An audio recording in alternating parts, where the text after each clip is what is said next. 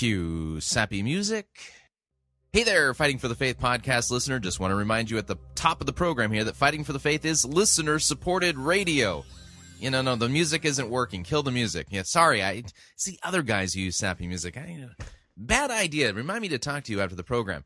Anyway, just want to remind you, Fighting for the Faith is listener-supported radio. That means we depend upon you, your generous gifts, financial contributions to keep bringing this program to you. If you don't support us financially already, visit our website, fightingforthefaith.com. Click on one of the friendly yellow buttons. Fill it all out. You know what to do. Or if you would like to do the traditional thing, you can make your check payable to Fighting for the Faith. Send that to Post Office Box 508, Fishers, Indiana, zip code 46038.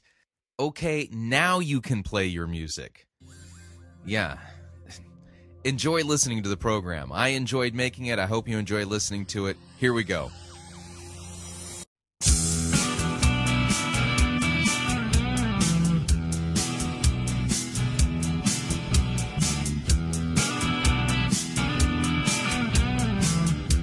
It's time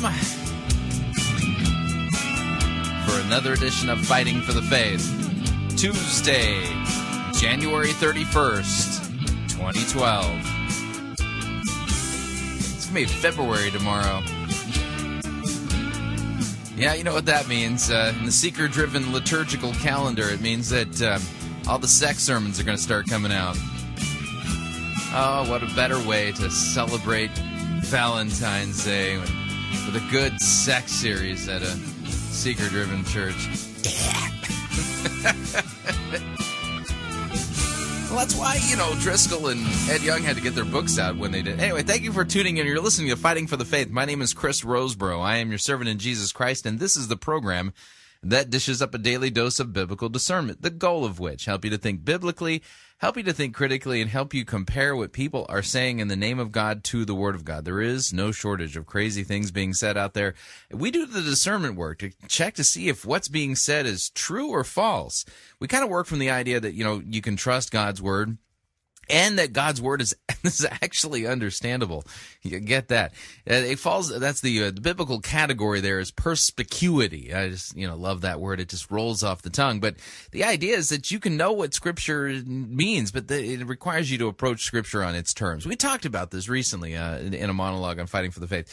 But anyway, oh man. So, crazy day today. Just as I was preparing the program, I was getting ready to, go onto the air, and I heard what sounded like a,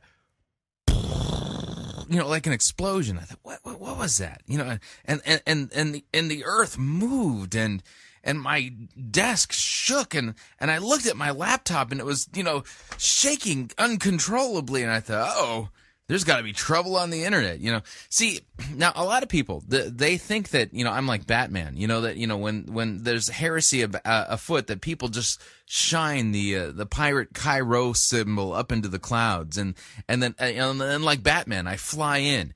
The problem is I'm overweight, and so I can't really get around anywhere quickly. So that way of signaling me just doesn't work. Twitter works, though.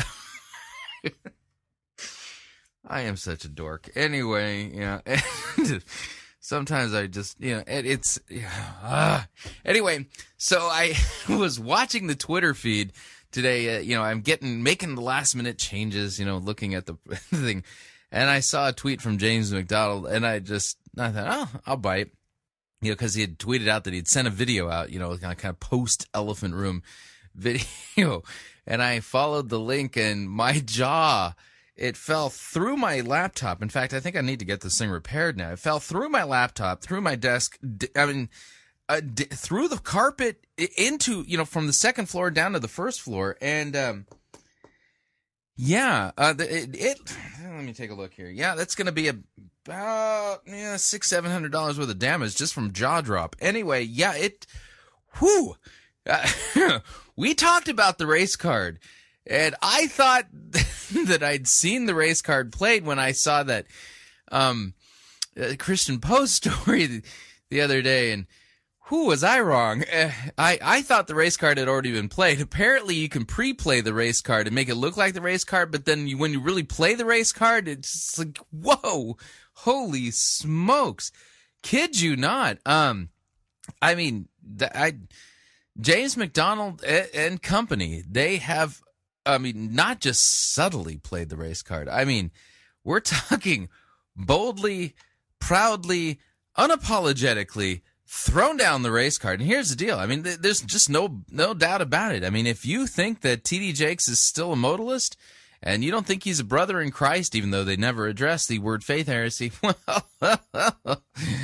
you're a racist. That's just all there is to it. And so we'll be playing audio from that video today in the second half of the first hour today. But I mean, my head was so, it's like I had to go in and re-edit, I can't do that story. I got to make sure we have room for this and that. And it just completely messed up the theme today. So, yeah, today's program has been officially obliterated by James McDonald and company and their bold play of the race card. I mean, it kind of leads to the question. I mean, when you hear what I'm going to play in hour number, the second half of the first hour today, when you hear what I'm going to play, it kind of leads me to ask the question: is the reason why I wasn't allowed in the elephant room because I was white? I mean, you're sitting there go, come on, Chris.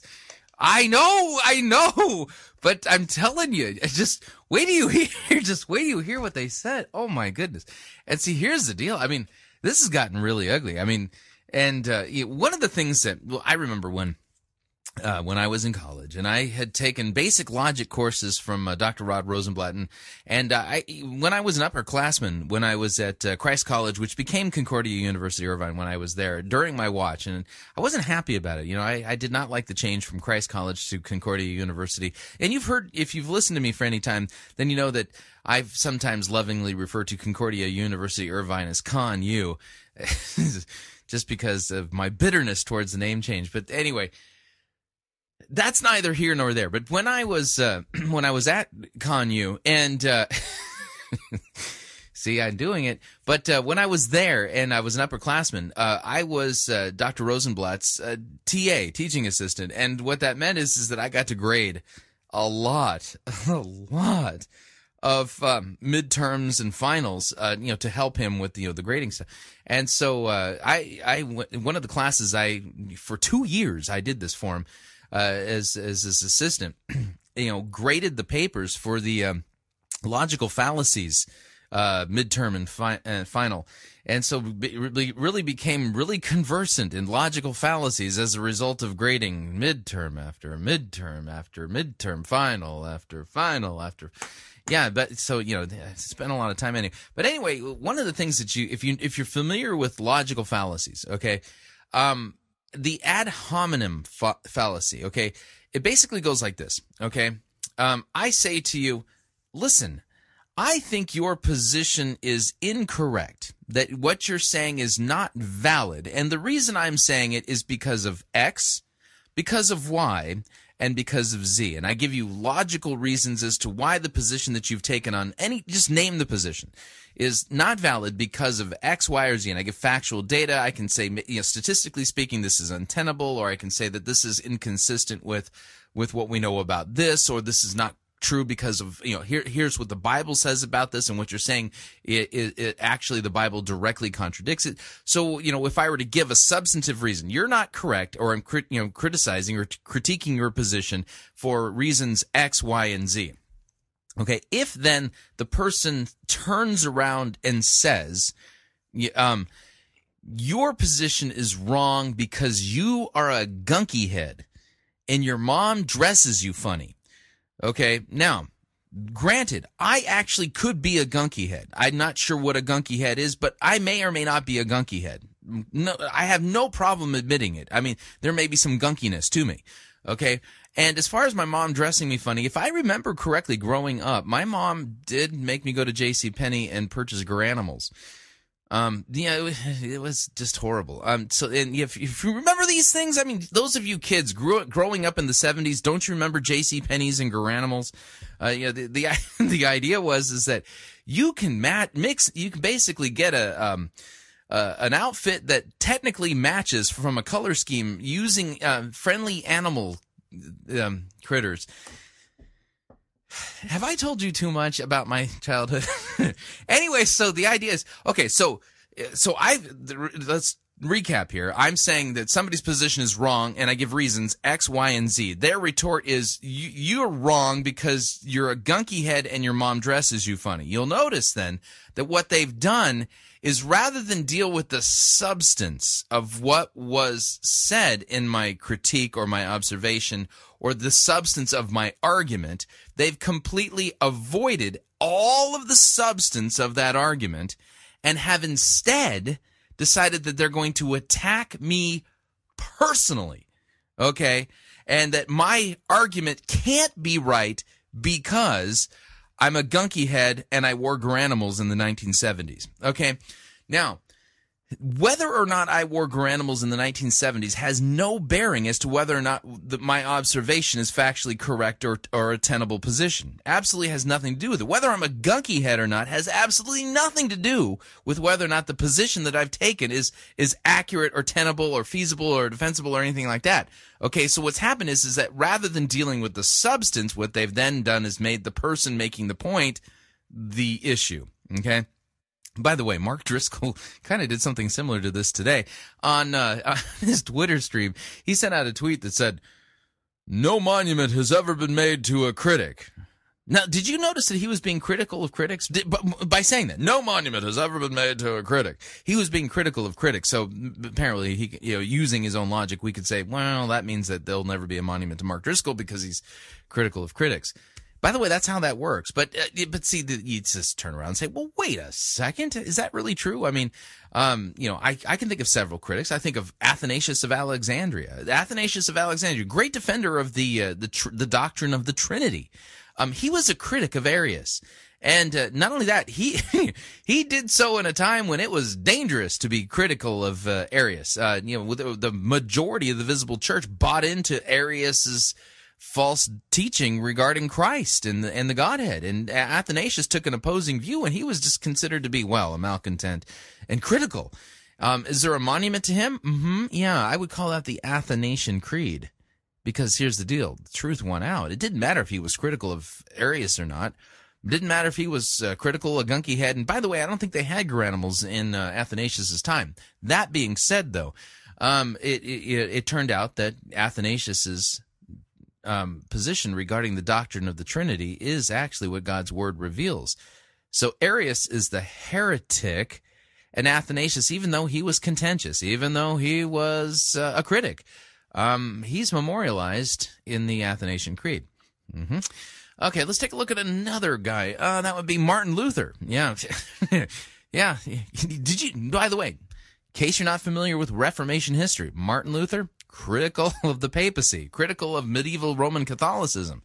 Was he a critic? You betcha. Is there monuments to him? Yeah, there are. Why? Because he correctly understood what the scriptures teach and had the boldness to stand up and be critical of the false doctrine and false teaching that had overwhelmed much of the visible church in his time. So, yeah, anyway, I'm off on a tangent, but you get what I'm saying here. So,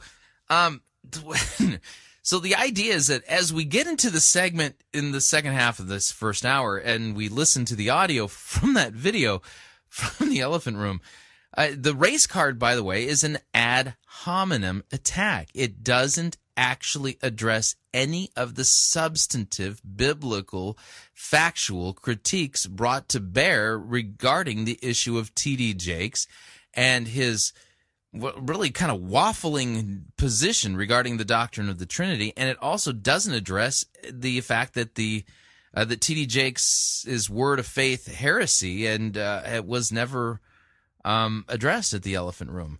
And so what this is clearly, when you hear this, you have to see this for what it is. This is an off-topic ad hominem attack designed to make the people who are asking the theological questions the issue rather than the issue. That's really what this thing is. So, and by the way, yeah, and whether or not, I don't know if James McDonald wore Garanimals or not, if that was before his time, but it wouldn't matter. I mean, so whether or not any of the guys on the panel in that video wore Garanimals or gunky heads or anything like that, it doesn't make any difference. The issue is that these guys are off topic, and this is propaganda-like. So, yeah, that's all I have to say. And, yeah, so, whew. So let's talk about what we're going to do on today's edition of Fighting for the Faith, okay? Not too many things. And in fact, I got to tell you, this is one of those programs where everything that I had intended to come to the air to discuss on Fighting for the Faith, yeah, we're not doing that. Maybe Thursday, just depending. But I mean, my goal was kind of a normal edition of Fighting for the Faith. And, again, every edition of Fighting for the Faith, there's an underlying theme. And so when the theme got blown to smithereens by this breaking story, I thought, yeah, it's probably not best if I do it that way. So here's what we're going to do. We're going to cover a couple of things here. Number one, there's a kerfuffle, and I've stolen this word now, and it made it part of my vocabulary. I said that I would steal this word, kerfuffle. There's a kerfuffle now in the Acts 29 network. There's some guys in the Acts 29 network who are not happy with what Mark Driscoll has done regarding T.D. Jakes in the Elephant Room. There's some guys who are theologically astute, who have some theological depth, who care about sound doctrine, who are not happy with what's gone down in the Elephant Room. And the first visible break that we're seeing is from a pastor by the name of Chad Vegas. I'm going to be reading a blog post that he put up and then got taken down. And then, Ken Silva did some investigative journalism and found it in the Google cache, worth looking at. So that's what we're going to do. We're going to take a look at that story real quick. And the reason we're going to do that is because yesterday I sent out a tweet asking this question. Okay, now remember, I'm a firm believer that the folks who put on the Elephant Room 2 literally are seeing it as an ecumenical church council, and that their decisions are binding on the consciences of every pastor in evangelicalism. Whether you like it or not, you've got to agree with what they've done, and if you don't, then there's going to be trouble for you, and punitive trouble. You'll be called unloving. It said that you will be told that your actions are contrary to the gospel, that you love doctrine more than people. Now we can say that, well, if you disagree with what went down in the Elephant Room, you may be branded as a racist. That's one of the things. And you're going to be uninvited from, speaking at different events and things like that. So, I brought this up, but, what I noted is, as I was kind of reviewing some of the things regarding the Elephant Room, one of the things that struck me is that I failed to notice this, that James MacDonald and Mark Driscoll are kind of standouts at the Elephant Room, and here's why. James MacDonald heads up the Harvest Bible Chapel Fellowship, which you can think of it as almost like a mini denomination. And then Mark Driscoll, he heads up the Acts 29 network. Now, if you're familiar with Acts 29, it's a church planting network made up generally of guys who are, for the most part, theologically rigorous. But one of the things that's interesting, if you ever watch any of their leadership videos, is it's pretty clear the way they discuss themselves is, or Mark Driscoll describes the Act 29 network as it's tribal. There's some kind of a tribe together, the Acts 29 thing. And so the question I asked is if since Mark Driscoll, head of Acts 29, and James MacDonald, head of Harvest Bible Fellowship, were both present at the Elephant Room and were responsible for what was going down there, is it possible for a pastor to challenge or publicly disagree with what happened in the Elephant Room? I sent out a tweet to that effect yesterday. I think it was an appropriate question, and I'm beginning to think the answer to that is no. But yeah, and I'll tell you what. Here's the reason why. Let's do this.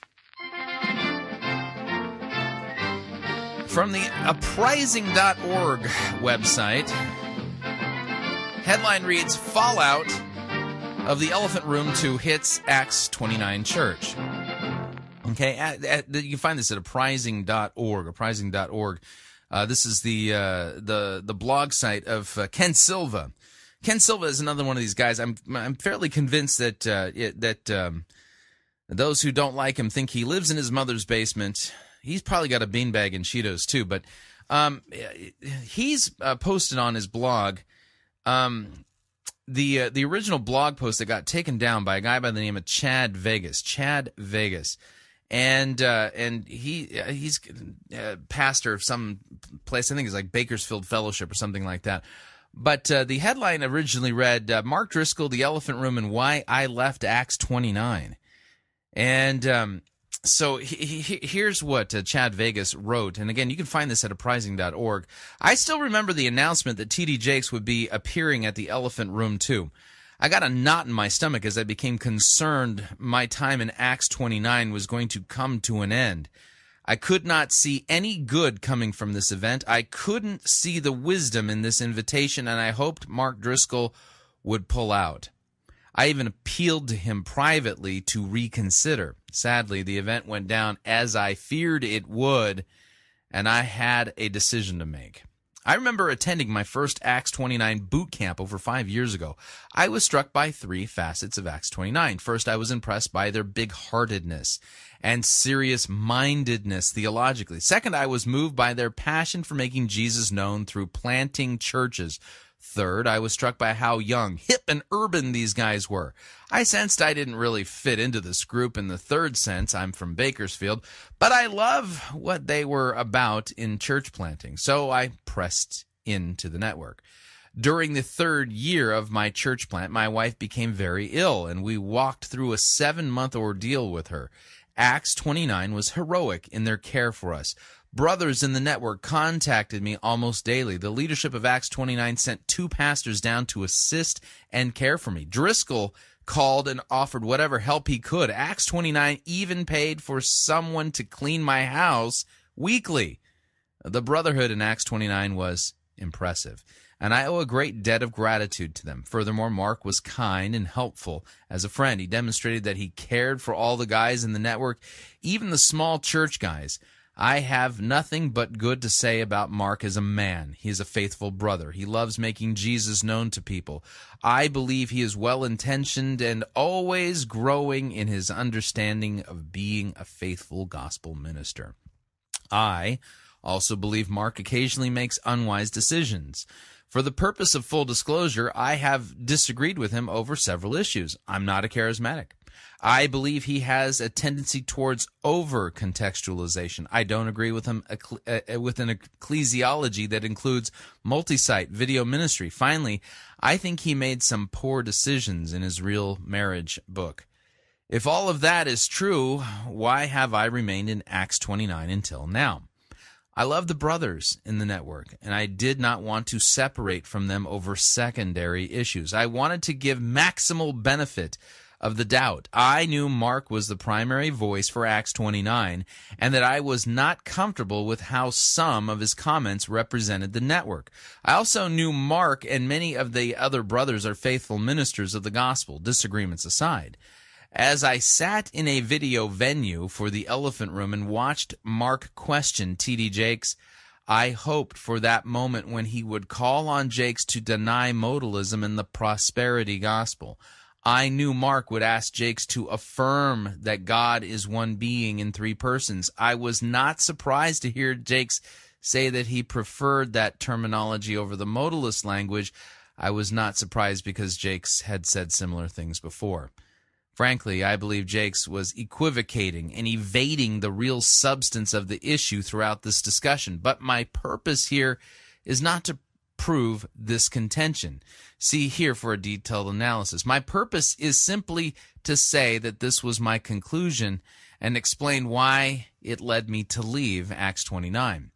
I remember listening in anticipation as Mark rattled off a series of affirmations. I was waiting for that moment right after the affirmations in which he would ask, "So do you denounce modalism and prosperity teaching? Are you prepared to change your church's doctrinal statement, disassociate from modalists or organizations, and denounce any and all modalist and prosperity teaching you had participated in?" That moment never came. Instead, Mark smiled, shook Jakes' hand, and said, "Awesome." I was stunned. I know Mark is smart enough to know that heretics will often affirm what you affirm, And the real test is whether they will deny what you deny. I wondered why Mark didn't go there. I looked at my assistant pastor at this moment, and we both knew that our run in Acts 29 had come to an end. We were no longer talking about secondary issues. We had now crossed into seeing the leader of our network embrace a man who is heretical with regard to the nature of God and the gospel. We were now watching Mark treat a full-blown heretic as pastor for other young pastors to learn from. I listened to the buzz in the room and on Twitter as several young reform guys rejoiced at finding T.D. Jakes a humble pastor to whom they could look. I was deeply saddened. I pulled out of Acts 29 that night. I want to be very clear. I don't think Mark Driscoll's a heretic. I don't think Mark has bad intentions. I think Mark is faithful, orthodox, and a pastor who is well-intentioned. I know many pastors in Acts 29 who are taking a different approach to this man than I am. I believe they are faithful, well-intentioned brothers. I didn't leave Acts 29 because I question the integrity of any of these men. I do think Mark Driscoll is wrong on this issue. I think his failure to defend the gospel and the nature of God in the elephant room as awkward and unfortunate, as setting as it was a major failure in his duty as a spokesman for Jesus, the church, as well as for Acts 29. I cannot follow a leader who will not act on Titus 1:9. So many young pastors are looking on. It is for this reason that I left Acts 29. I pray Mark will see the grievous error that took place that day. I will still love him, pray for him, and admire him in many ways if he doesn't. It's important to note that that particular blog post did get taken down. And the scuttlebutt on the internet, especially even from Frank Turk, is that he was swamped with responses, negative at that. Yet there was nothing vitriolic about that blog post. It was just matter of fact and to the point, which then, again, comes to the question, are the Acts 29 pastors and those pastors in the Harvest Bible Chapel Fellowship expected to publicly affirm T.D. Jakes as both a Trinitarian and a Christian brother, despite the hack job that was done in the elephant room? Will there be repercussions to them and their pastoral ministries if they don't? Well, I think one could make the case that what happened with Chad Vegas is not a good indicator of things to come. In fact, it doesn't bode very well for Acts 29 at all. Just makes you wonder. All right, we're up on our first break. If you'd like to email me regarding anything you've heard on this edition or any previous editions of Fighting for the Faith, you can do so. My email address, talkback@fightingforthefaith.com. Or you can ask to be my friend on Facebook. It's facebook.com/Pirate Christian, or you can follow me on Twitter. My name there, Pirate Christian. We'll be right back.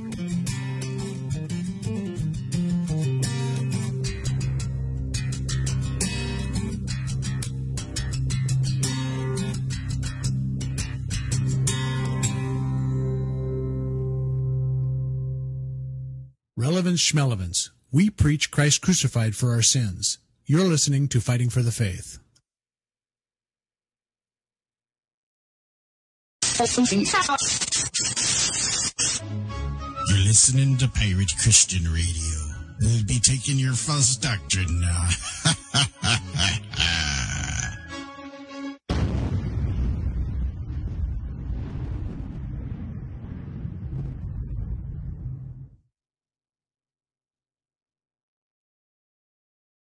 If your church's praise band plays songs that worship you rather than God,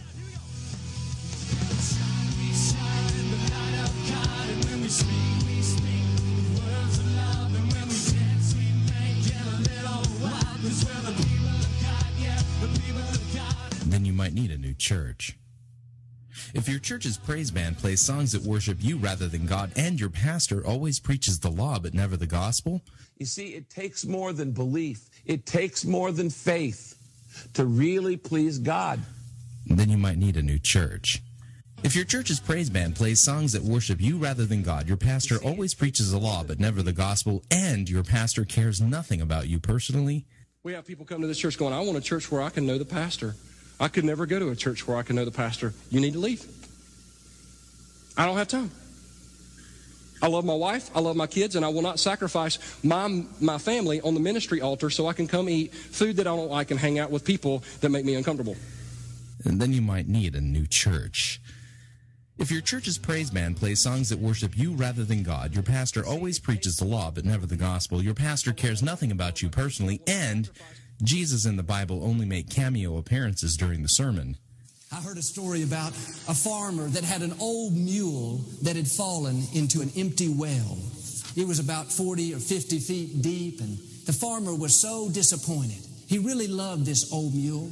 Then you definitely need to find a real church. This has been a public service announcement from Pirate Christian Radio.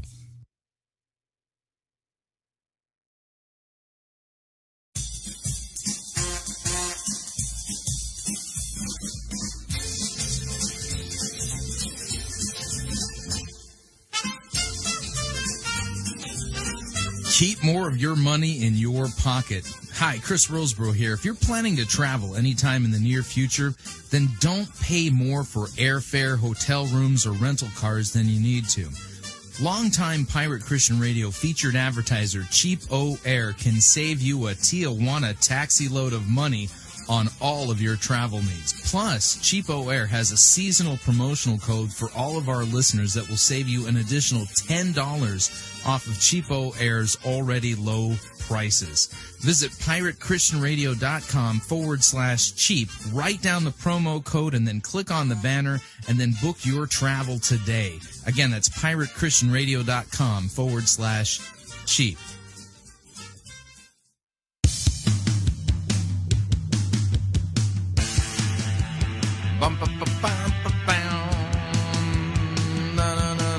All right, we're back.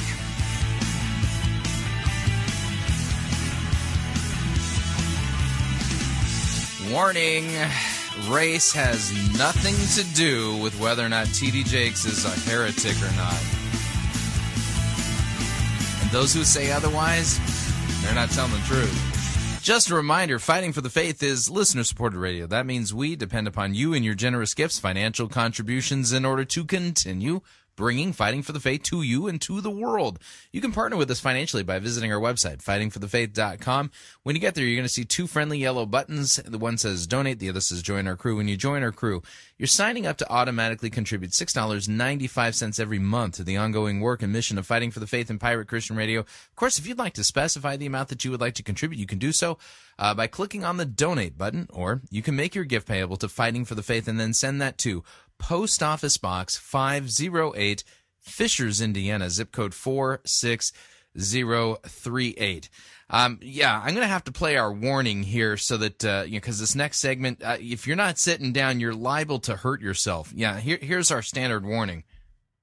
Warning, Fighting for the Faith can be dangerous to your health. Listening with caution is strongly urged while doing any of the following activities: operating heavy, deadly equipment, playing Farmville, or any time-wasting, brain-numbing activity. For sudden awakening at the sound of a particularly stupid eisegetical statement could cause neck strain. Drinking liquids, drinking hot liquids, having liquids too nearby, not having any liquids nearby. The following medical conditions have been known to occur while listening to Fighting for the Faith: cranial keyboard embedment syndrome, sinunasal liquid spumant disorder, steering wheel pounding clenched fist strain, continual gaping dry mouthatosis, and frustrative disbelief brain explosion. Please take proper precautions. Drinking straws, padding, and duct tape are recommended.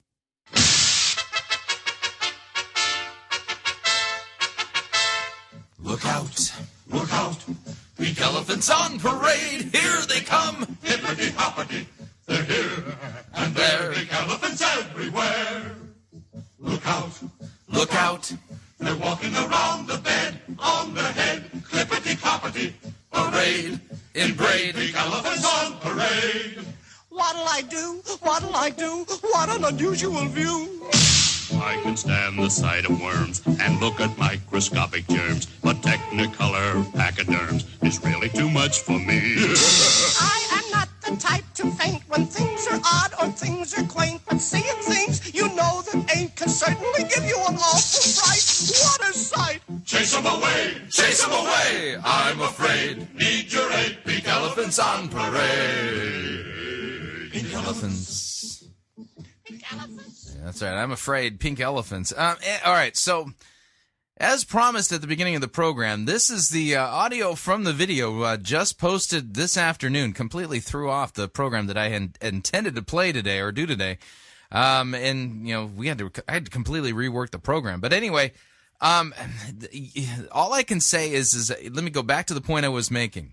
When somebody gives a substantive argument or a critique and somebody attacks the person, that's called an ad hominem attack.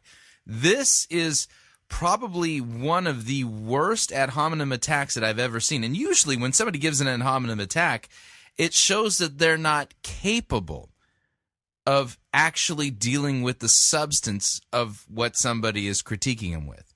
When somebody attacks somebody with an ad hominem, they are refusing. It's a tacit basically, it's tacitly saying, I can't defeat you in the realm of ideas with facts and thoughts or doctrine or God's word, so I'm going to attack you personally. And that's what this really amounts to, is an ad hominem attack that plays one of the worst notorious cards ever played in all of humanity, and that's the race card. Now, keep in mind, here's the deal. When we talk about the church, okay, there's no such thing as a black church. There's no such thing as a white church. There's the church. Okay?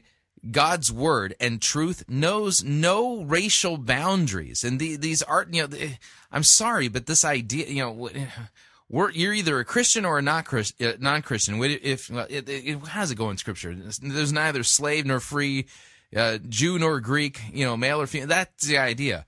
So in the Church of Jesus Christ, if skin color becomes something that becomes an issue for you, you got some serious problems, because Christ bled and died for the sins of the world. Jesus doesn't, there's no black church, there's no white church, there's no Japanese church. And churches that are segregated this way, there's some issues going on. But anyway, I want to kind of get that out on the table. So, here's James MacDonald interviewing a panel of 3 guests as they do an Elephant Room interview, part 1, and the race card will be played. Listen in. This is Brian Loritz, who pastors a church in Memphis, Tennessee. This is Charles Jenkins, who pastors a church here in Chicago. And this is Eric Mason, who pastors a church in Philadelphia. They're all fruitful. They're all committed to gospel work. And you know what? I got humbled. So I'm not going to say whether what we attempted in this conference was successful. I'm going to let these brothers say that, and we're going to learn from you. So let's start with the conference in general. Just the basic premise that we don't know people till we talk to them, and grace and truth in relationships advances understanding even where we don't agree. Was that accomplished today? What do you feel like were the benefits of what we attempted? Yeah, I just got a comment here. Really, if that's really what the Elephant Room is about, why was I threatened with arrest when I showed up? Or the negatives. Feel free to criticize and say, I think you blew it here. We just love to hear from you. And Brian, why don't we start with you? James, it exceeded my expectations, and I want to encourage you. I hope this is an annual thing. I mean, it's I grew up going to conferences, kind of burned out on conferences, but I just sat here, especially during that the Wayne Cordero session, when he's just talking about leading on empty, and that ministered to my soul. And there were some real moments in here where I could feel the tangible presence of the Spirit of God. So there were moments when I can feel the tangible presence of the Spirit of God. So God's Spirit was there blessing what happened in the Elephant Room. And if you're going to be critical of it, well, then you're just not in step with the Spirit, are you? That was phenomenal. And then the Bishop Jakes piece was really encouraging to my heart. I thought it was a home run. And, it was great. Good. So blessed by the conference, not the typical talking head thing, but lots of value through a different kind of forum than just preaching. Absolutely. Good. All right, Charles Jenkins, hometown friend. Yes, sir. For a long time. Moody grad. Yes, sir. Love you. You've preached in our church. You're a blessing in so many ways. But in this context, just share your heart about the conference. You actually knew Bishop Jakes before. Sure. Did you know Jack Graham? I didn't. Okay. I didn't. I'd seen him on television. Okay. And I think it was amazing. I think that the conference was both successful and significant. Success, doing well. Notice the words being used. I felt, I experienced. This is all subjective. Conference was amazing, but then significant speaks to contributing well. Absolutely. I think the wisdom, I think the insight. I heard faithfulness to God, and also to His attributes. Not to be so heavenly minded with no earthly good. Yeah. But say it. Grace, truth, love meaning to hold in the highest regard. I think we saw that on the stage. We heard that. We felt that with authenticity. And I think... Felt that with authenticity. This is all subjective. As a part of that, I think even some of the rhetoric around Bishop Jakes and maybe even Stephen Furtick and some others, I think we were reminded that sometimes the church can be borderline Pharisaic. Yeah, see, if you point out that there's something wrong with the theology of Stephen Furtick or T.D. Jakes, well, you just may be a borderline Pharisee. And if we don't take the time to have these types of conversations around truth, around what it means to demonstrate grace and what it means to actually authentically demonstrate agape, unconditional love as Jesus did for us. And I think we got all of that in a multiplicity of ways. Well, thanks for saying that. And Eric, your thoughtful commentary will be helpful. Yeah, I just thought, when you look at the promo, right, and then I got here, it was just diametrically different. Because I was looking to see just a lot of headbutting and a lot of tension. What are you talking about? Yeah, there wasn't any of that. Right, so not as much pushback, really. It's really more of a bravado than a reality, right? Right. And it was just, to me, just like Pastor Jenkins was talking about and Pastor LaRich was saying, just in relation to just the wisdom, the unexpected nuggets that I'll carry on my journey if the Lord lets me live a long time. I mean, this was significant in a multifaceted amount of ways. I think I was counting the amount of older men versus younger men who were on the stage, and just that wisdom there, because we don't have a lot of stuff where a lot of older Christian men are talking. And I think, but also the rhetoric that surrounded Bishop Jakes was also, I think, a significant thing to get on record. And I think that it's going to be interesting to see what's going to happen post. But for us, I just felt a great satisfaction with every facet of the time that I thought there wasn't a moment wasted. So some of the strongest reactions of people were Now, this is Brian Loritz. African Americans in the blogosphere, and I'll just go ahead and say it, who strike me as wanting so bad to be in the white theological world. And to take a So people in the blogosphere or in the African American community wanting so bad to be in the white theological world. Is there a such thing as white theology as opposed to black theology? The only time I've ever heard of black theology, it's a heresy, black liberation theology. This is a dangerous distinction that Brian Loritz is bringing up here. Go ahead and say it, who strike me as wanting so bad to be in the white theological world. And to take a little bit of a tangent here, and I'll get back, the loudest voices in the conservative evangelical world, in my estimation right now, are your older white Reformed voices. Yeah, so there's not enough diversity out there in that older white Reformed group. And so that implicitly sends the message that mature Christianity in the conservative evangelical world is older white. Yeah, so that's the problem there, is that the people who are critiquing T.D. Jakes, well, they're just a bunch of older white guys, and that's the mature leader. There isn't enough diversity, and so if we had diversity, then there wouldn't be so many people critiquing T.D. Jakes, right? Does truth only go with your skin color? Skin color has nothing to do with the truth. You see, there's this concept that goes way back, and it's this idea that Christianity is Catholic, small c. Catholic, small c. And what that means is that it's universal. So that, a congregation in rural Tibet of Christians believes, teaches, and confesses the same thing as a congregation in Somalia, South Africa, Tonga, down there in Papua New Guinea, the United States, China. It doesn't matter. We're all brothers who believe, teach, and confess the same thing. That's the idea. There's no such thing as Tongan theology. There's no such thing as Tibetan theology in Christianity. There's none of that. And that's the wonderful thing about when you understand Christianity to be Catholic. This thing that Bryan Loritts here is describing is not the Catholic faith with a small c. He's describing a sectarian theology based upon race.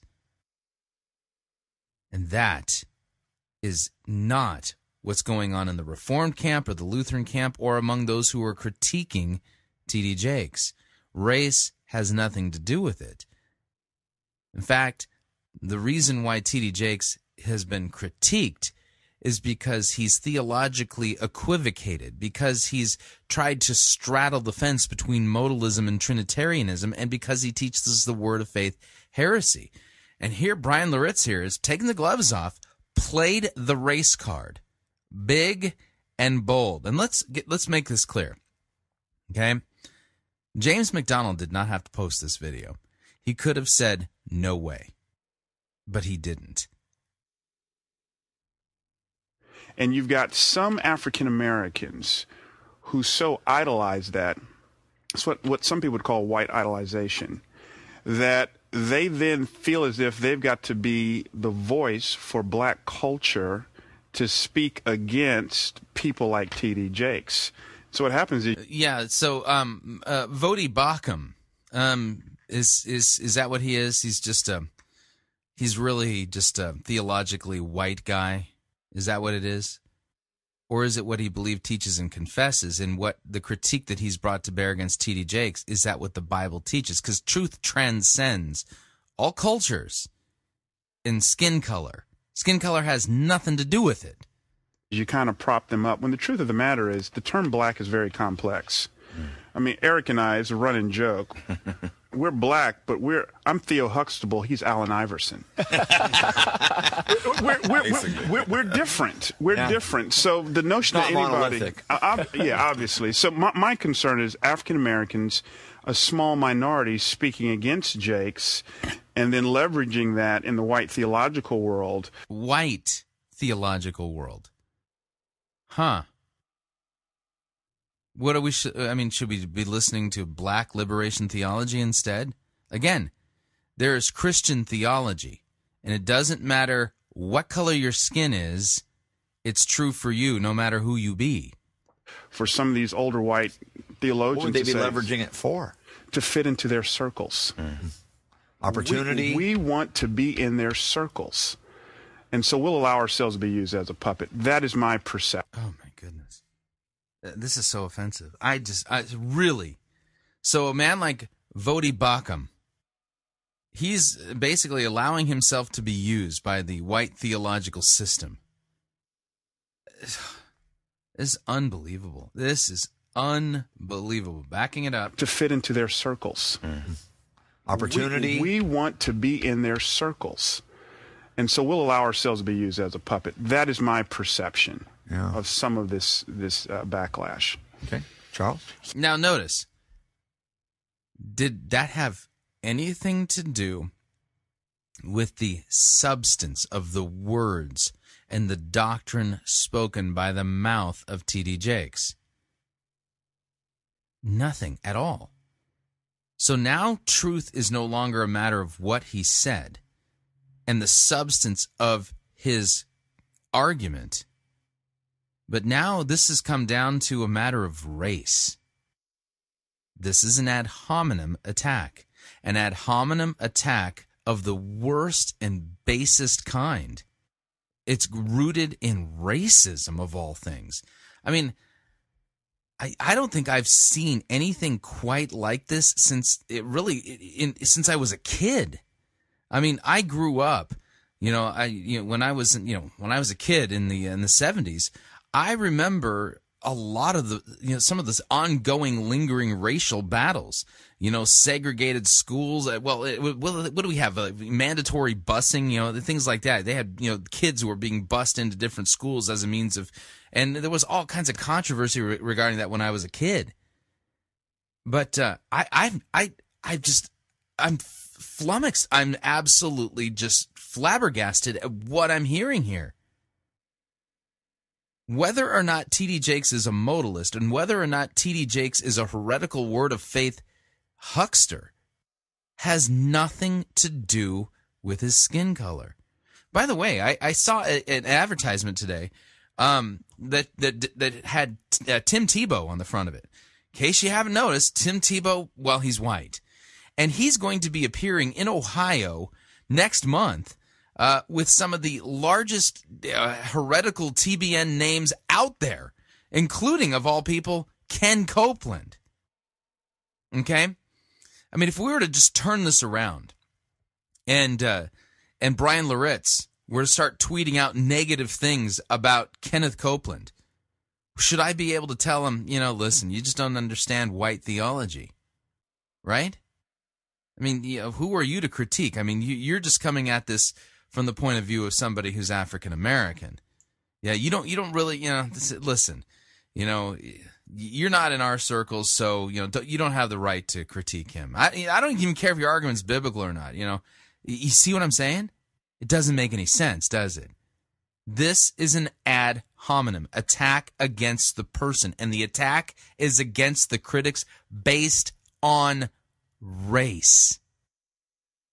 Unbelievable. Yeah, I think, unfortunately, there are people that make microscopic interpretations based off a telescopic view. Have no idea what that means. Yeah. And out of that comes presuppositions. So they're picking a little thing from a far, far away. Yeah.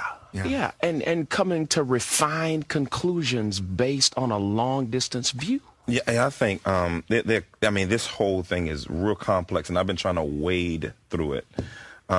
Especially after you and I talked, and I kind of just read some of the things. I hate blogs, but I read them only when they're necessary. Right. And one of the things that... Yeah, those bloggers, they live in their mom's basement. They type, on their laptop computers while sitting in a beanbag and eating Cheetos. Saying, That I've come to the conclusion, and I think Bishop Jakes hit on it really, really well when he was actually sitting over there, when he began to talk about the way African Americans process information and utilize information and deal with information, how we make decisions based on relationships. It's a very, very relational culture. Yep. And what does that have to do with whether or not something's true or not? 2 + 2 is 4, whether or not you are from a relational culture or from a nerd culture that deals with abstract concepts, right? I mean, the last time I checked, math books applied the same regardless of whether or not your culture is relational or not. And God's word is true, and systematically speaking from a doctrinal point of view, all of those doctrines are binding on every member of Christ's church, whether or not the subculture they're a part of in humanity is relational, abstract, or whatever.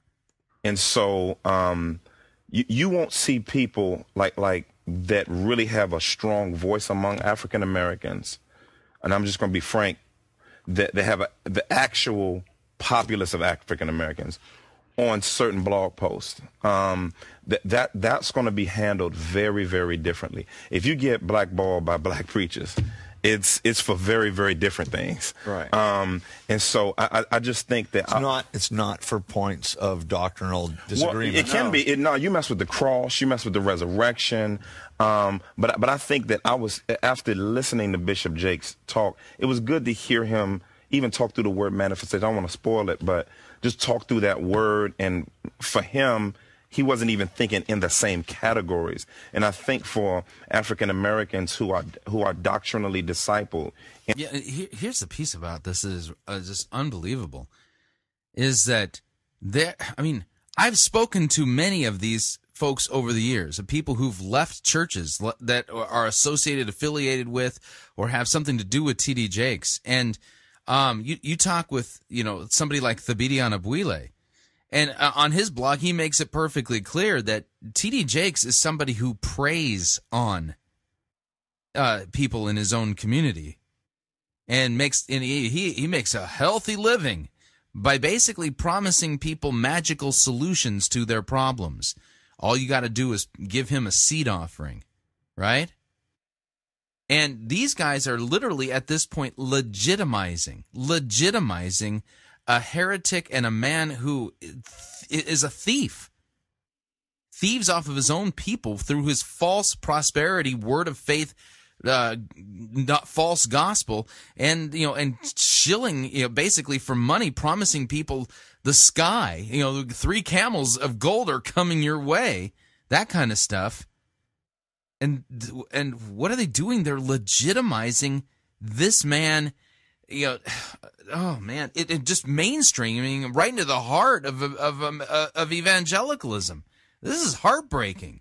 In white culture, tend to take the methodological and theological systems and place them on African Americans, assuming that many times people from where they came from don't have those doctrines as a part of their makeup, i.e. the fundamentals of the faith, because they don't use the same historic language. When I would say theologically, and this is one of the things, and I told you this a few months ago, one of the things that really upsets me is African Americans really weren't allowed into conservative seminaries that had Remember we talked about that? Yeah, fundamental Bible doctrine for years. As a matter of fact, a certain strong leader in American culture applied to one, from what I understand, and was not allowed to go in.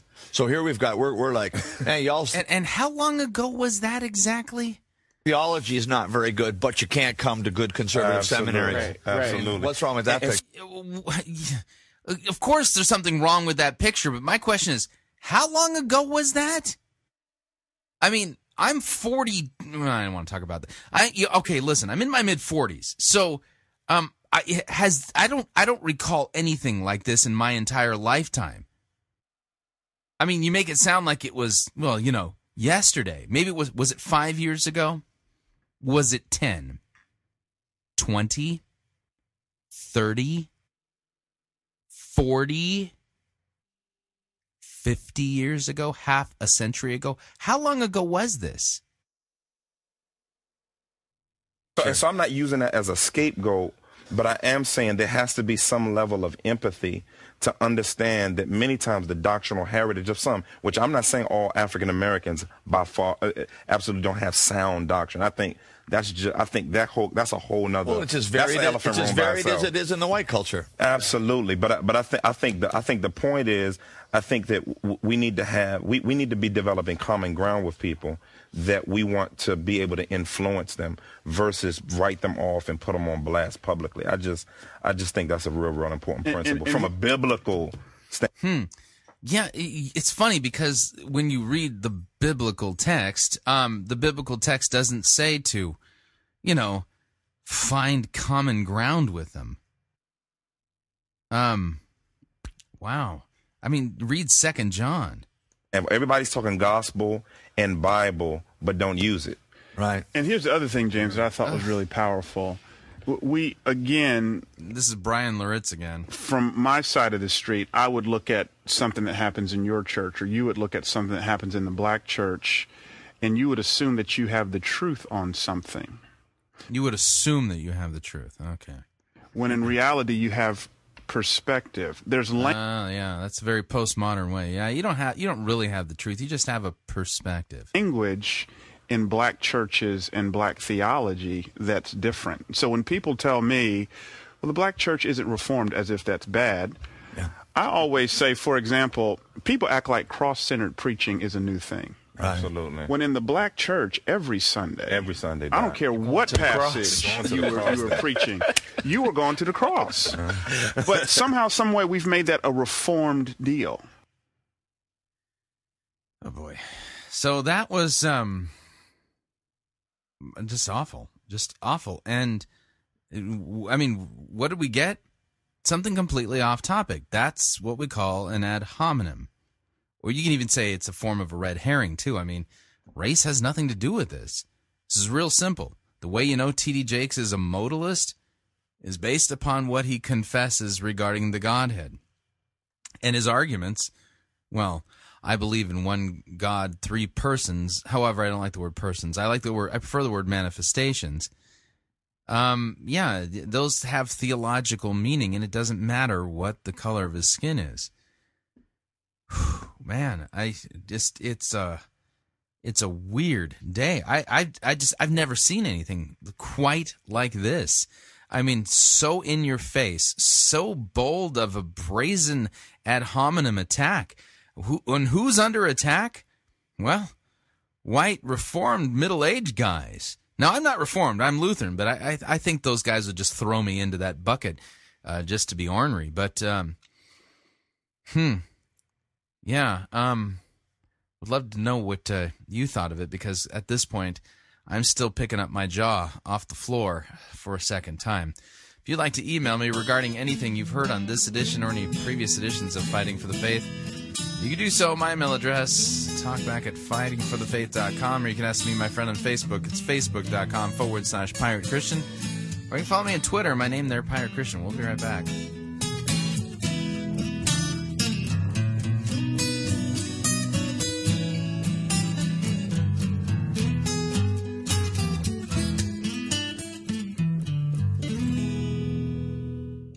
If you want advice on how to have your best life now, you're in the wrong place. You're listening to Fighting for the Faith. Pirate Christian Radio Theater presents Death of a Salesman.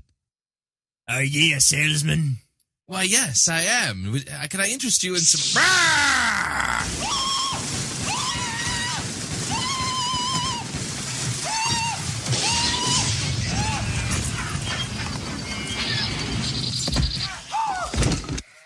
You're listening to Pirate Christian Radio.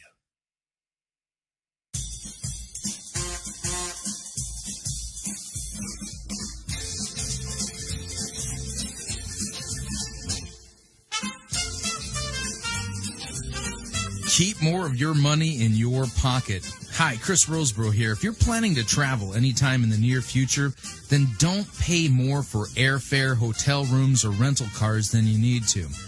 Longtime Pirate Christian Radio featured advertiser Cheap O Air can save you a Tijuana taxi load of money on all of your travel needs. Plus, Cheap O Air has a seasonal promotional code for all of our listeners that will save you an additional $10 off of Cheap O Air's already low prices. Visit piratechristianradio.com/cheap. Write down the promo code and then click on the banner and then book your travel today. Again, that's piratechristianradio.com/cheap.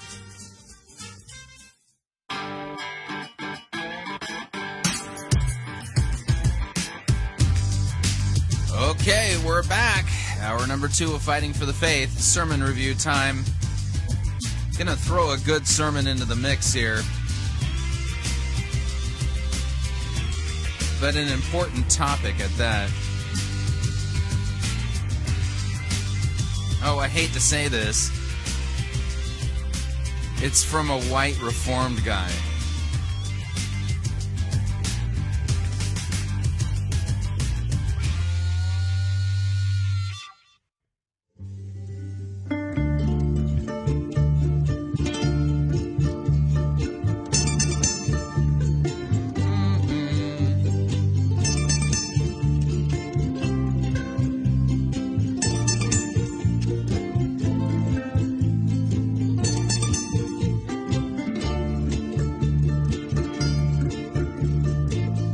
The good, the bad, the ugly. We review it all here at Fighting for the Faith. We're an equal opportunity sermon reviewing service. Today's sermon comes to us from across the pond. Bethel Evangelical Free Church, Hanley, Stoke-on-Trent in Great Britain. Pastor Gervase Nicholas Edward Charmley presiding. This is a sermon that he preached in May of 2010. The name of it is Beware of Heresy. The text that he'll be preaching from is Galatians chapter 5, verses 7 through 12. Folks, we need this sermon today. Beware of heresy. You will notice that Pastor Charmley makes no references to the color of someone's skin. In fact, the fact that he is a fair-skinned British chap with a British accent and a Reformed guy has absolutely nothing to do with whether or not what he's preaching is true. What will make the difference as to whether or not he's teaching you the truth or teaching you error has to do with whether or not he correctly teaches you what the biblical text says in this passage. Just making the point. So without any further ado, here is Pastor Gervase Nicholas Edward Charmley and his sermon entitled, Beware of Heresy. Here we go. Our scripture reading is found in Paul's epistle to the Galatians and chapter 5. Galatians chapter 5.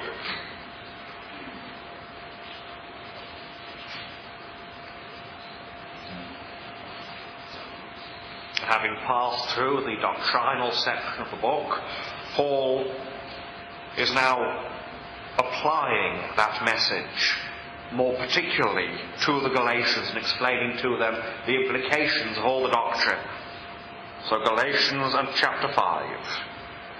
Stand fast, therefore, in the liberty by which Christ has made us free, and do not be entangled again with a yoke of bondage. Indeed, I, Paul, say to you that if you become circumcised, Christ will profit you nothing.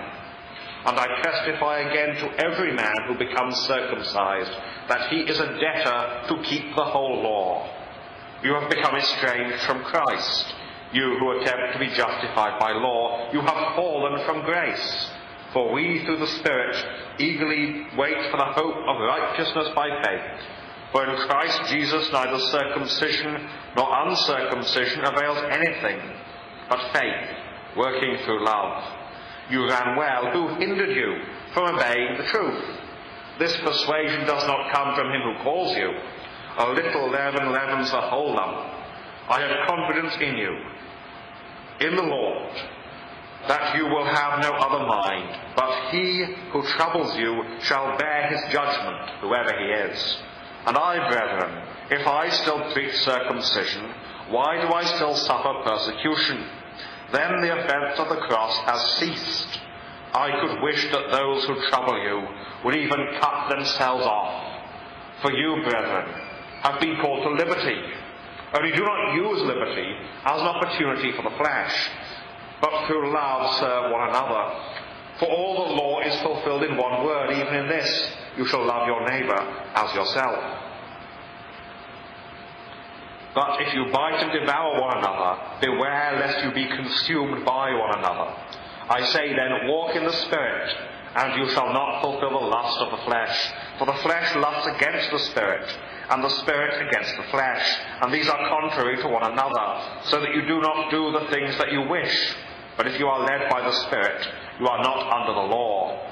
Now the works of the flesh are evident, which are adultery, fornication, uncleanness, lewdness, idolatry, sorcery, hatred, contentions, jealousies, outbursts of wrath, selfish ambitions, dissensions, heresies, envy, murders, drunkenness, revelries, and the like, of which I tell you beforehand, just as I also told you in time past, that those who practice such things will not inherit the kingdom of God.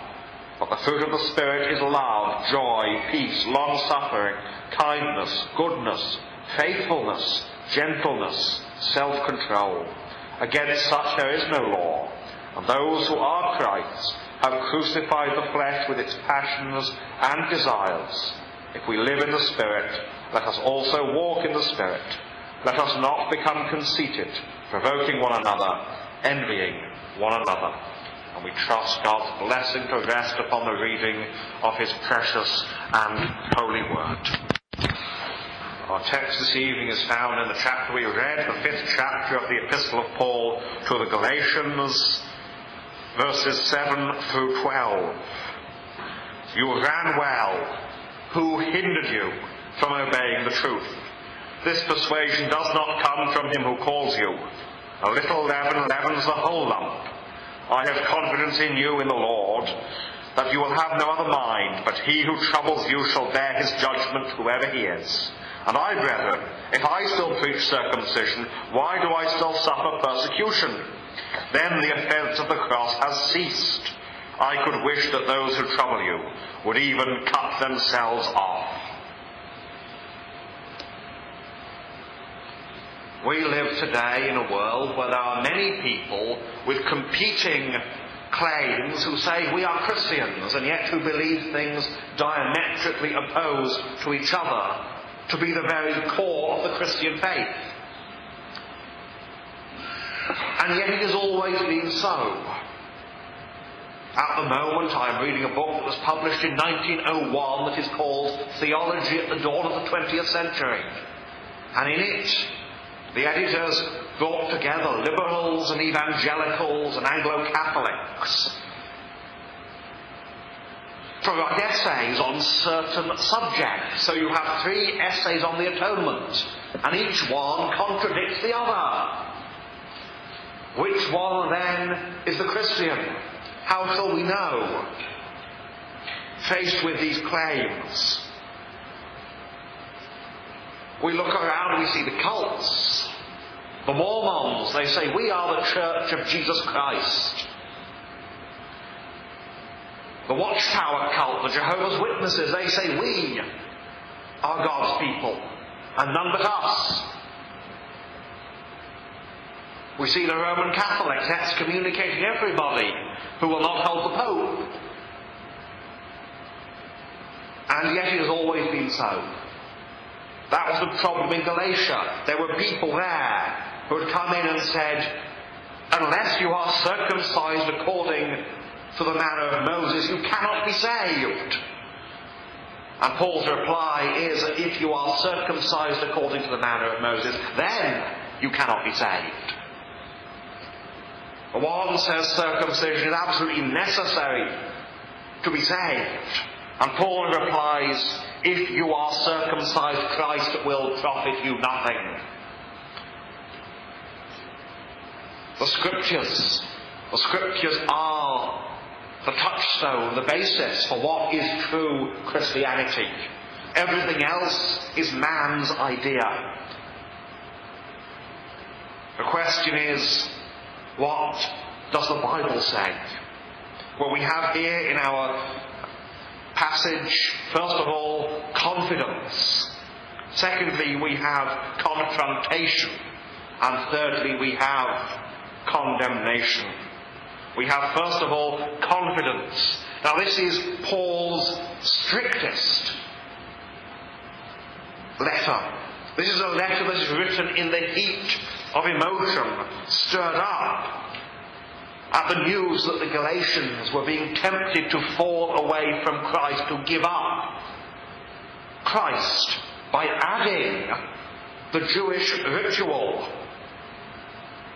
to him as necessary for salvation.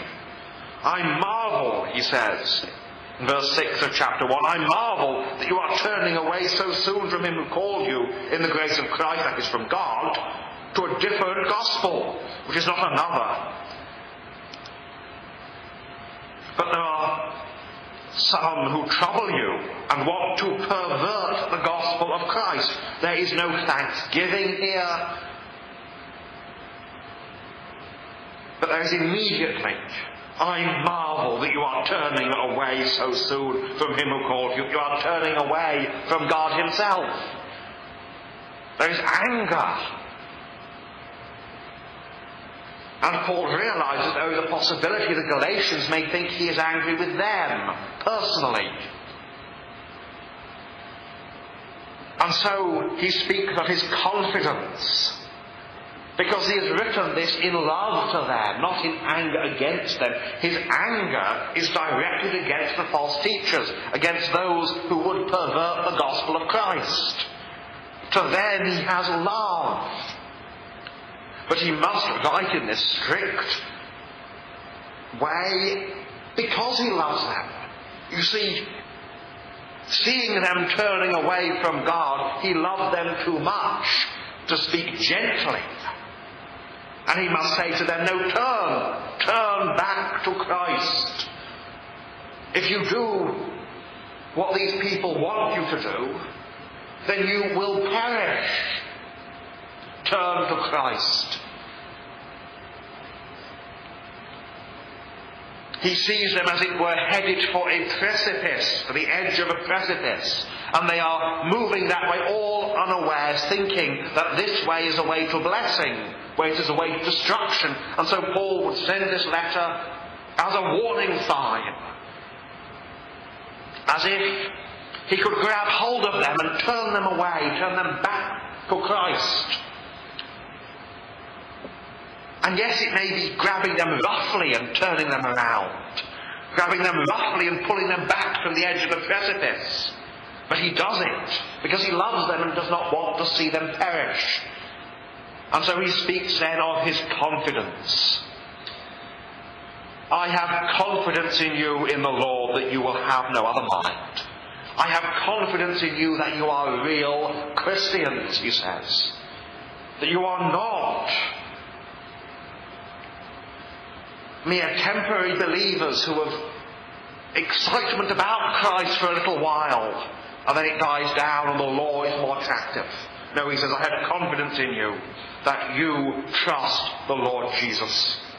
I have confidence in you. And the ground of this confidence is very simple. This persuasion, he says, does not come from him who calls you. That is from God. His confidence is grounded in this, that he is aware that it is God who has called the Galatians, not merely him. Now, God has called them through his ministry. God makes use of means to call his people to himself. But it is God who is calling. They have not merely heard the word of Paul, they have heard the voice of Jesus softly pleading with the soul. They have heard the voice of Jesus speaking in the gospel.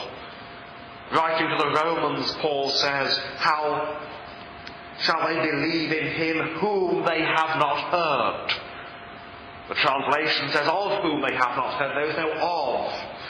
In the text it is literally, whom they have not heard. That is, they shall not believe unless they have heard Jesus himself speaking to their hearts. Unless they have heard Jesus speaking through the Scriptures, through the preacher. Unless Jesus himself has spoken. And Paul says, I am persuaded that you have heard the voice of Jesus. That you have heard Christ himself speaking in your hearts, calling you away from all the idols that you served, calling you to himself. I am persuaded of that, he says, that your faith is true faith, that you have cast yourself wholly upon Jesus Christ for salvation, that this is a temporary matter, this is a hindering. You ran well, he says. Who hindered you from obeying the truth? And here Paul is using one of his athletic metaphors. Paul often uses metaphors taken from athletics, from sports. And the picture here is the athlete on the track, on the racetrack.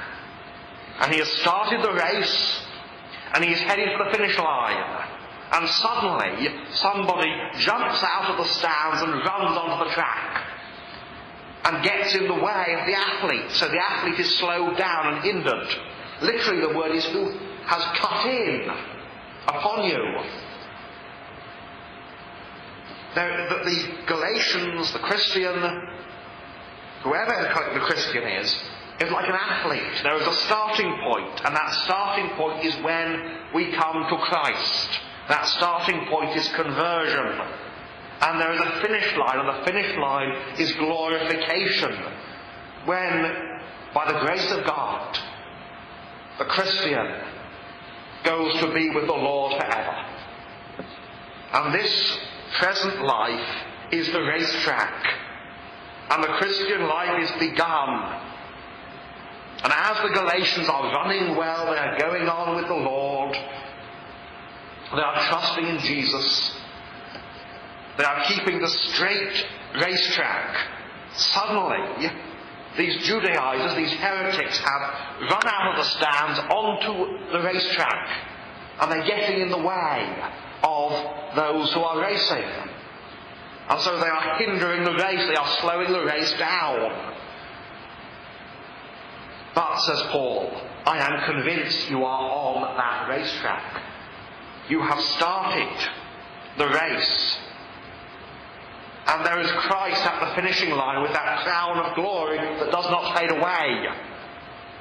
You are running the race looking unto Jesus, the author and the finisher of our faith. And whether Paul wrote Hebrews or not, at that point, Hebrews also is using that athletic metaphor, with Christ standing at the finish line to say, well done, good and faithful servant. But he says, you have run well. You are running. You are in the race. You are Christians, but you have been interrupted. There is a sense in which this is not your fault. Because had the Judaizers not cut in, you would still be running well. But now, they are getting in the way. You have to run round them. There has been, as it were, a pitch invasion. And we must carry on the track. And you see, this happens with all Christians. People will get in the way. People get on the racetrack. There are stumbling blocks are placed on the racetrack. Satan himself is working to try and put as many hindrances in the way of the Christian as possible. If he cannot destroy the Christian, he will destroy the Christian's witness. He will make sure that the Christian has a miserable life. And that is what the heretics are doing. Because the Judaizers are saying, here you must have this, and you must have that, and you must have the other thing. But no, as again we read in Hebrews, that you are to cast off every weight. In the ancient world, in the Greek world, athletes competed naked. They would cast off everything, so that nothing would get in the way. And yet here are the Judaizers saying, oh, you must have this law and this law and this law, and they are loading the athlete with the weight of the law and slowing him down. You ran well.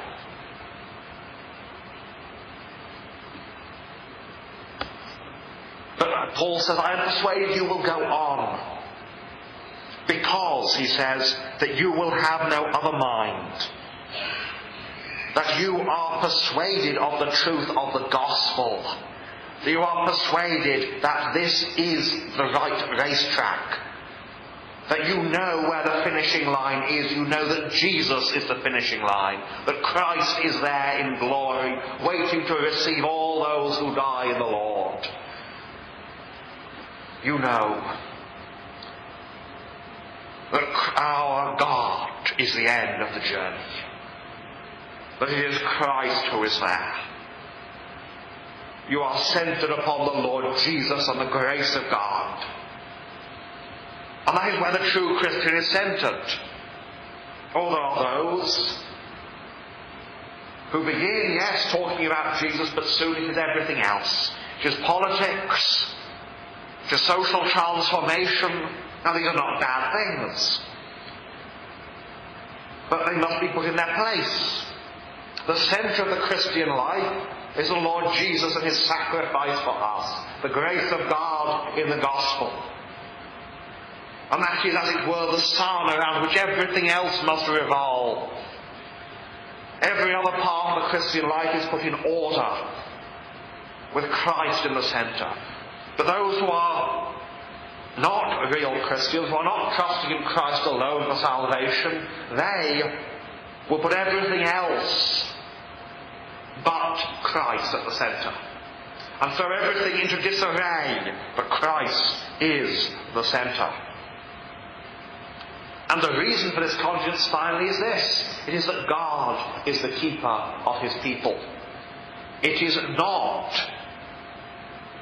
of him who wills or him who runs, but of God who has mercy. It is God who keeps and protects his people. He is the one who watches over Israel. And here is the great confidence that we have, the great joy we have. Because you see, whoever we are, whoever else there is who watches out for us, slumbers and sleeps at times. When our Lord tells the parable of the 10 virgins, he says they all slept. The wise and the foolish, they all slept.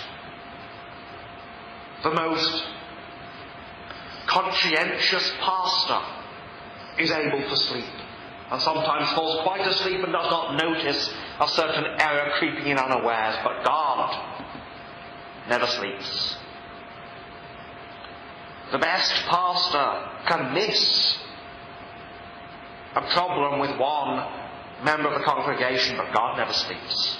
God knows all things. It is God who keeps his people, and therefore we may have confidence in him.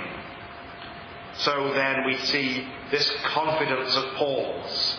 Confidence that true Christians who have begun the race will finish the race.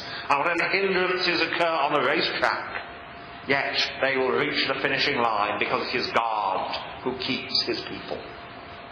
Then we come to confrontation. Paul must confront false teaching. He must explain and show it for what it is. It is not just a difference of opinion. You know, there are such things as differences of opinion among Christians on secondary matters. There is nobody who is going to say that because one Christian is convinced we should sing only the Psalms, and another Christian is convinced that we can sing also hymns of human composition, that one is a heretic. There are differences of opinion, and we may have fellowship together. But there is false teaching, and false teaching must be confronted. First of all, because it is dangerous. It interferes with the race. It throws Christians off course. It damages Christian life. I've mentioned before the great Welsh preacher Christmas Evans. And Christmas Evans was a great minister of the gospel, a man who was greatly used in the conversion of hundreds, thousands of people in Wales in the 19th century.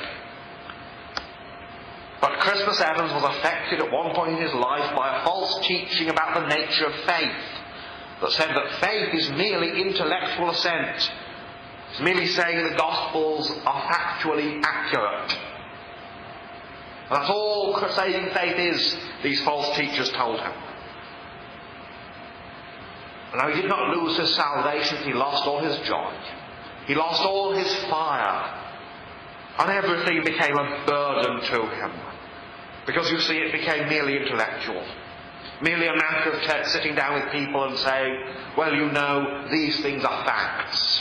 And you must be persuaded they are facts. Well, you must indeed. But it is more than that. It is persuasion that Christ Jesus died for me, even me. And he was so burdened down with it. It affected even his usefulness, because how can you get excited about a mere intellectual persuasion? It has no real effect. It becomes a merely intellectual exercise. Christianity became intellectual and nothing more. But one day, as he was crossing Cadair Idris, God spoke to him. And as the sun arose on Cadair Idris that morning, so the Son of Righteousness arose once more in his heart, and he knew what it was to rejoice with joy unspeakable and full of glory. As he realized that faith is not merely intellectual, it involves a rejoicing in Christ, a casting yourself upon him, a confidence of trust in him. But all the while he held the false opinion, he lost his joy. So false opinions among Christians, they hinder, they keep back from the enjoyment of the gospel. It is dangerous because it affects the quality of a Christian life. And it is dangerous because it contradicts the gospel. This persuasion does not come from him who calls you. It is a persuasion. These people are trying to persuade you of something. But it is something that contradicts the gospel. Contradicts what God has already said. When a message comes in and contradicts the gospel, it is false and it is dangerous. Because it sets up this suspicion that God has contradicted himself. See, God has said in Christ that all are saved merely by faith in him. But the Judaizers came and they said, no, you are saved by faith in Christ plus observing the law. The Roman Catholic comes in and he says, you are saved by faith in Christ plus the sacraments, plus your obedience to what the church says. There is a contradiction set up there. The Mormon comes in and says, oh yes, you are saved by grace after all that you can do. And the Mormon comes in with his wretched book, his wretched books that are filled with contradictions of the scriptures and of themselves. There is one book in the Mormon scriptures that says that God created alone, and he is alone and there is no God but him. There's another book that says, under the same cover, that there are a myriad of gods, and that the world was formed by this myriad of gods. There is an utter contradiction. It is false teaching contradicts, and it creates doubt because of it. But then it is subtle. A little leaven leavens the whole lump. Very rarely do false teachers come in at the beginning with a huge lump of heresy. They come in with little specks of heresy sprinkled here and there. As when making bread, a little amount of yeast is placed in the lump of dough, and the dough is then kneaded until the leaven works all the way through it. Only a little leaven, it leavens the whole lump. The whole lump, the whole loaf rises.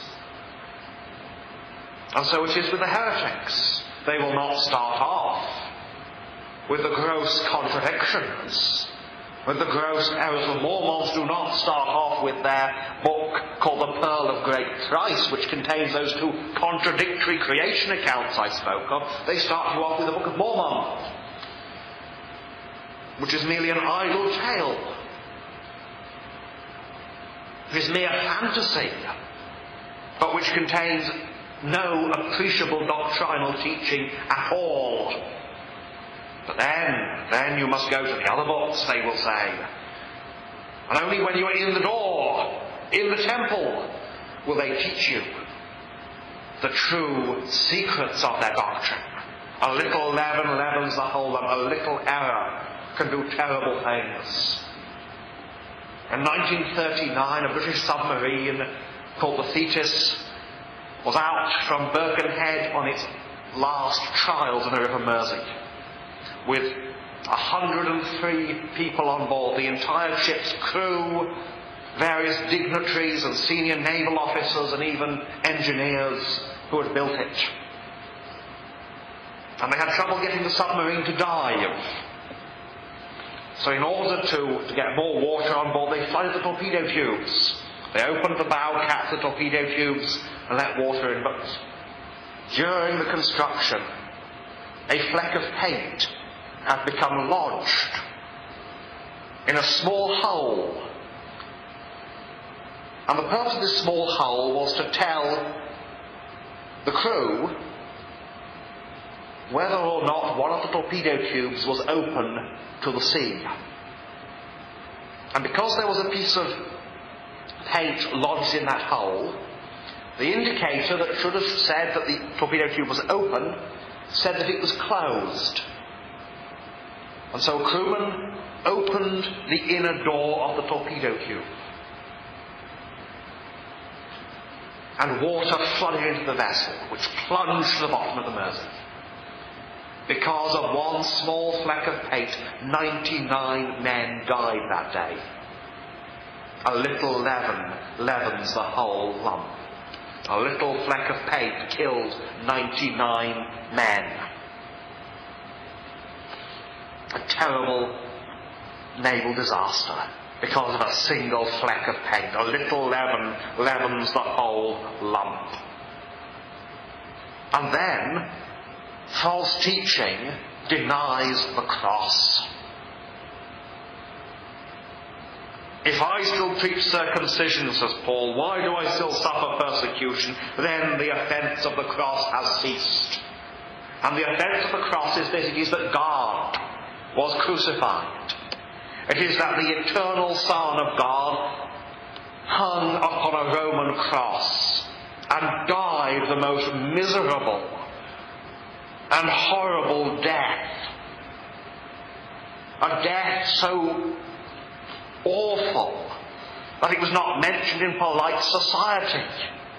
The cross is offensive because every time Paul must speak of what Christ has done, he must say this: Jesus Christ of Nazareth, who is true and eternal God, was nailed to a cross to bear the sins of the world. This is an offence. This is an offence. As I read those essays in that book, Theology at the Dawn of the 20th Century, the one thing that came with every liberal essay was this: if this is true, then is the offence of the cross ceased. Indeed, these men took the cross, the atonement of Christ, and they laboured to remove the offence. False teaching labours to remove the offence of the cross. It labours. It spends its effort. Huge libraries of books have been written to remove the offence of the cross. Oh, they will make it anything but what it is. Anything but God bearing our sins in our place. Oh, they say, oh, how wicked, how immoral it is to imagine that God should bear our sins. Oh, whatever the cross is, it can be nothing but that. Oh, whatever the cross is, it is that. It is Christ dying in my place, dying in your place. It is Christ bearing the very penalty that you have earned for yourself. It is that cup of the wrath of God, treasured up for you to be poured out upon you in eternal hell. And it is put into the hand of the Lord Jesus Christ, there upon the cross. And there he drained it to its very dregs. There he cried out for you. My God, why have you forsaken me? There for you he bore the very penalty of sin. It was your guilt that he bore to take it away from you. Behold everything that you deserve poured out on Christ, the agony, the bloody sweat in the garden. And see these emblems here. The broken bread on the cross, his body broken, cancels every penal tie. See the poured out wine, the cup. His blood flowed freely from his hands, from his feet, from his side, from the wounds upon his head, for you.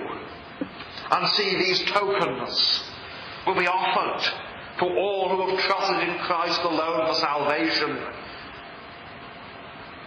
And we take them. And as we take them, we confess, Lord, we fain would trust thee solely. 'Twas for us thy blood was spilt. The offence of the cross. Oh yes, wicked, sinful man, trusting in his own righteousness, his own supposed righteousness, will have nothing to do with this conception of substitution. with the idea that Christ stands condemned in my place. They will have anything but that. But there is the offence of the cross. Oh, how blind men are. When the Bible speaks of the offence of the cross and men say, oh, this idea of the cross offends people. Of course it does. That's what the Bible says it does. If your theology of the cross, your idea of what was going on the cross, does not offend some people, then I may suggest the Bible tells us it is wrong. There is the offence of the cross. The world will not have the crucified God, but there is no other God. But the Christian says with old Joseph Hart Flickenreiter, a man who ran after philosophy and all manner of things long time, I after idols ran, but now my God's a martyred man. And finally we have the condemnation of the false teachers. First of all, Paul says, these men are misrepresenting me. They are saying, I agree with them. I agree with them on no point. They have ended the offence of the cross. They will not bear persecution for Christ's sake. They will not bear ridicule. But I bear it still, not because of any merit in me, but because it is true. I will insist upon the truth, upon what God has done for me in Christ upon the cross, because I have no other hope, no other plea, but the blood of Jesus Christ shed for sinners. He says, first of all, these men are troublers. They trouble you. They hinder you. They are not those who are running the race. They are those who run onto the track. Not because they want to run the race. They are those who have climbed over the wall. If you have read the Pilgrim's Progress, you have read of those who tumble over the wall and try to lead Christian astray. That is what these people are. The false teachers are not Christians. They are teaching contrary to the gospel. They are outsiders. They went out from us because they were not of us. They are tempters. This persuasion is not from God. No, as the serpent, as Satan tempted Eve in the garden, so these servants of Satan tempt Christians. And whoever they are, says Paul, they shall bear their judgment. He who troubles you shall bear his judgment, whoever he is, whatever his background, whatever position he may hold, whether he is a professor in a theological seminary, whether he is a pastor or a bishop, whatever his position, he shall bear his judgment. The false teacher is condemned,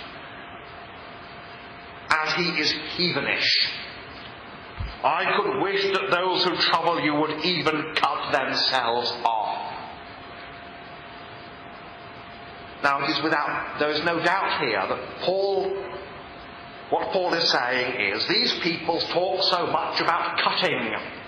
They talk so much about cutting, and cutting in the flesh, in circumcision. And I would that they would let the knife slip and castrate themselves. That is what Paul is saying here. And it shocks us, and it's meant to shock us.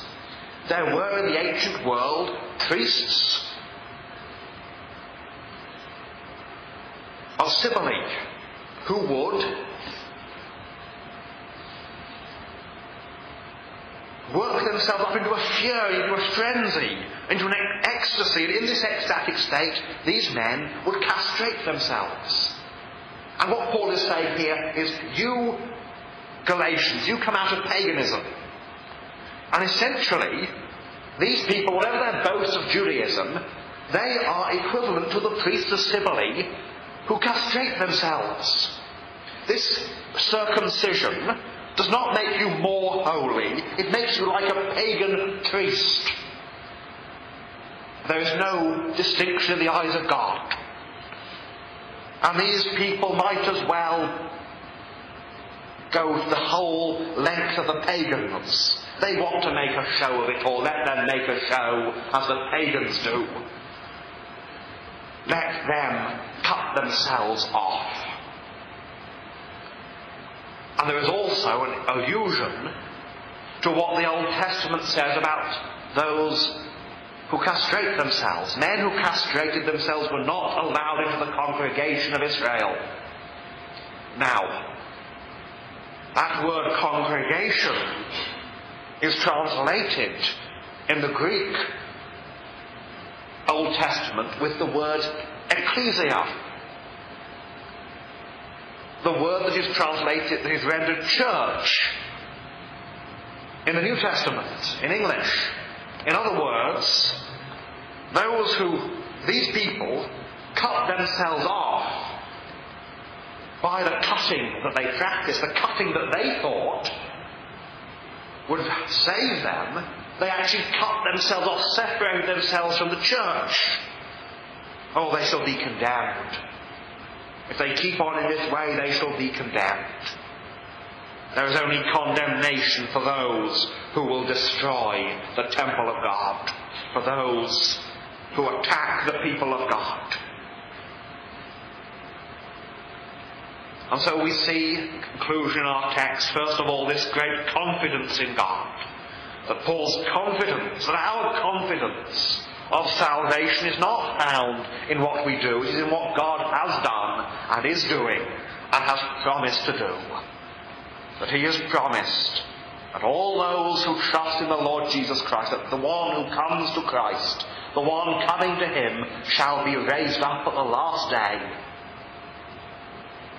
And that Christ will lose none of those whom the Father has given him. We see the confrontation of false teaching and how the great fault at the centre of it all is this, that it denies the offence of the cross. And finally, how those who teach against the cross are condemned. But there is mercy in Christ for everyone who repents. Even for a false teacher who repents, there is mercy in the Lord Jesus Christ. There is plenteous grace in him. Plenteous grace in thee is found. Grace, says Wesley, to cover all my sin. Oh, indeed. May that grace cover our sins. And may we be kept by the power of God unto salvation. For Christ's sake. Amen. Amen. A good word and an important word about the dangers of heresy.